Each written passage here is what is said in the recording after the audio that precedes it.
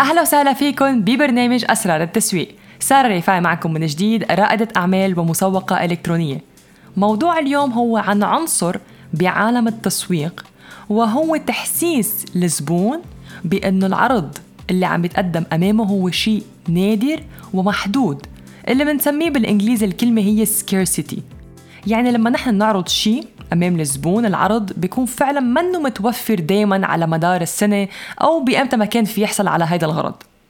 هيديك المرة جوزي كان عم بيقرأ مقالة أونلاين عن شخص اشترى رسمة فنية رقمية.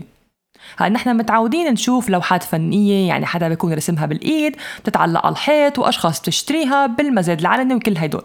بس هيدي الخبرية بالتحديد اللي عم بحكي لكم عنها مختلفة، لأنه هاي الرسمة منها أنه مرسومة بالإيد، هي رسمة فنية بس رقمية، يعني منها مطبوعة، منها بلوحة بمزاد علني أو بمتحف.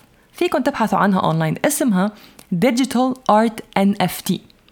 هلأ المميز أو المختلف هون اللي عم بحكي لكم فيه هو إنه فيكن تشوفوا تاريخ هيدي الرسمة، يعني مين كان بيملكها من أول واحد لآخر واحد، وهيدي التكنولوجيا اسمها Blockchain Technology. القصة مش هون، القصة بأنه هيدي الرسمة الفنية الرقمية انباعت بمبلغ 11.7 مليون دولار. قبل ما تسألوا حالكم شو هي هالرسمة بدي شوفها، قبل ما تبحثوا عنها تروحوا على جوجل، هلا رح أقلكم كمان الاسم بالتحديد كيف تنبشوا عليها، بأنه ليش وصل مبلغ لهالدرجة. هي منا لوحة على فكرة مثل اللوحات نحن مفكرينها، إنه شايفين نحن موناليزا، شايفين اللوحات المشهورة اللي بتعلق بالمتاحف أو الأشخاص اللي بتحصل عليها بتكون قديش قيمتها غالية لأنه الرسام فلان رسمها، لذلك هيدي نادرة.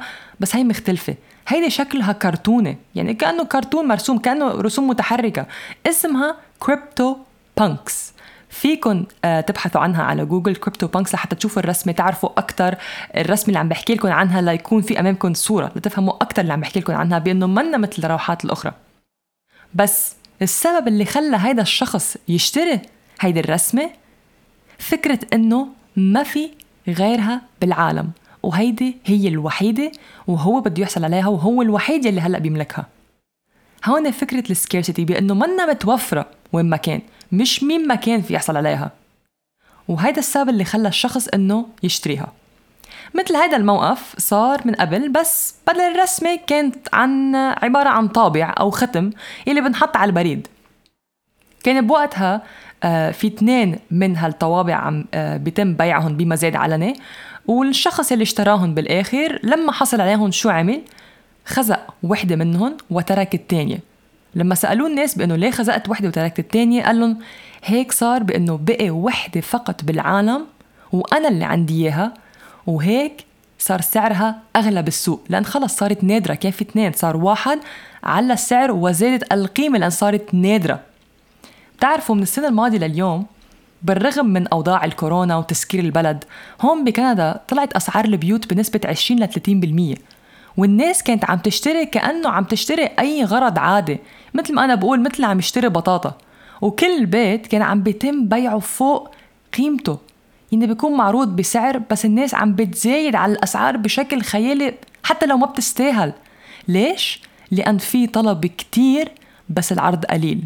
هون عم نحكي بعرض وطلب، واللي طبعاً اللي بيطلع قدام هيدول الناس عم بيشتروه فوراً.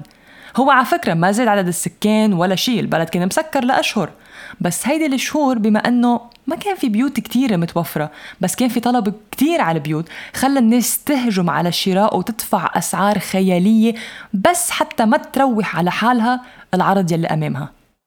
على فكرة أنتوا كمان فيكن طبقوا هيدا الشي بعملكم الخاص. يعني إذا كان عندكم منتج عم بتبيعوه، ما رح تحطوا عنكم مثلا في 1000 قطعة أو 500 قطعة مخزنة عنكم، رح تحطوا رقم أقل حتى تبينوا بأنه مش دايما هالمنتج متوفر أيمتى ما كان. أو فيكم عندكم مثلا أنتوا عرض لمدة 3 أيام فقط، فعلا عاملينه ل3 أيام ومن بعدها ما حدا في يحصل عليه. هيدا اللي بيدعي الناس إنه تستعجل تشتري بخلال هيدي الفترة المحدودة اللي أنتوا حاطينها.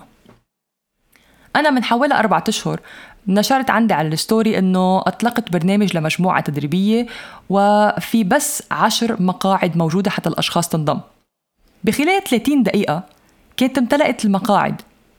أنا كان فيني ضل عم باخد أشخاص، ضلت الأشخاص تقول أنا بدي انضم، بس أنا يلي رفضت، لأنه أنا حاطة عدد محدود 10 أشخاص فقط، ما رح أخد أكتر من هيك، ولازم احترم يلي بقوله 10 مقاعد 10 مقاعد 20. وهيدا الشيء اللي عم نحكي هون بالسكيرسيتي، إنه في عدد محدد نحط، وهيدا الشيء اللي خلى الناس بأنه تاخد الخطوة لحتى تتقدم. إذا بتلاحظوا العلامات التجارية الكبرى دايما تعتمد هذا الأسلوب، وهذا اللي بخلي الناس بأنه تشتري بنفس اللحظة وتقول لا بدي أحصل على هيدي القطعة وبدي أشتري. شفتوا التسويق كل مرة بقلكن إياها هو إحساس، ومنزرع شعور لدى الزبون لحتى يكون عم بحس بهذا الشيء نحن بنوصل له إياه.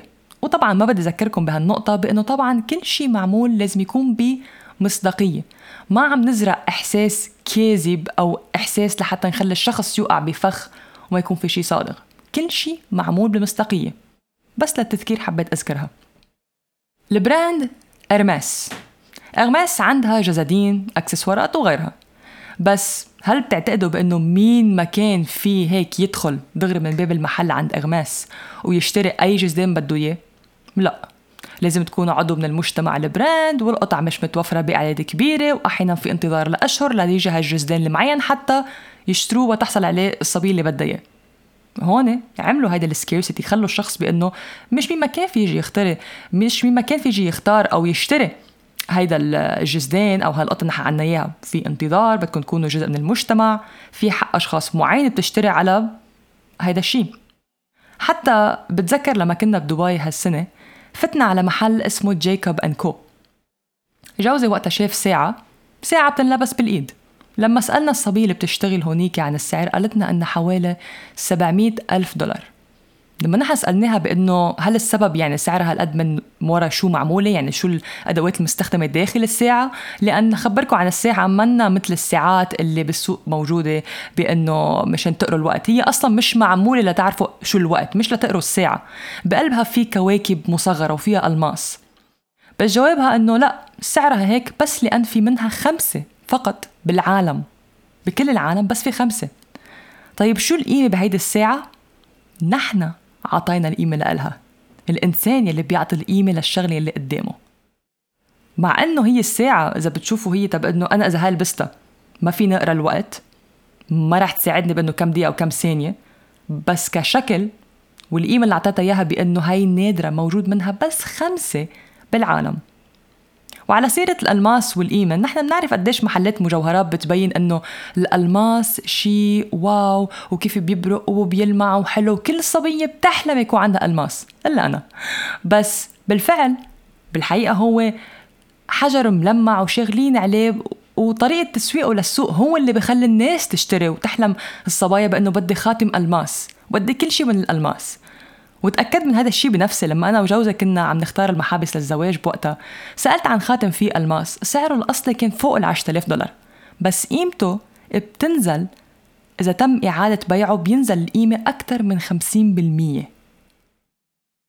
هول القصص اللي حبيت شاركها اليوم معكم، هي نتاخدوا فكرة عن العلامات التجارية الكبرى، بأنه كيف كل علامة تجارية عندها المنتج، لو حتى كان بنفس السوق أو بنفس المجال موجودين، بس كيف كل واحد مميز عن التاني، كيف كل واحد بيزرع إحساس عن الزبون مختلف عن التاني، كيف كل علامة تجارية بتقدر تزرع إحساس عند هذا الشخص غير هذا الشخص. طبعا كل واحد له فئته المستهدفة. فشو تعلمنا اليوم؟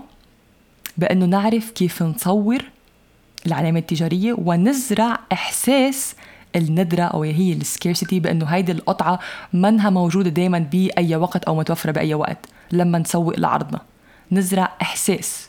برجع بذكركن التسويق علم نفس، مش فقط أرقام وخطط وميزانيات، لا، في علم نفس وإحساس. كمان حبيت أذكركم بأنه حضرت لكم فيديو تدريبي مجاني عن كيفية تحويل خبرتكم ومعرفتكم إلى عمل أونلاين مربح. فيكم تتابعوه على الرابط www.dawrationline.com/podcast. فيكم تتابعوه مباشرة ورح تلاقوا الرابط بالوصف أكيد، وفيكم تتابعوه. وأنا هيك بتمنى تكونوا استمتعتوا اليوم بحلقة يلي حبيت شارككم فيها قصص وعنصر جدا جدا جدا مهم بعالم التسويق يلي نحن بنعتمده. وما تنسوا دايما الإحساس هو العنصر الأساسي. وأنا هيك بشوفكم بالحلقة القادمة.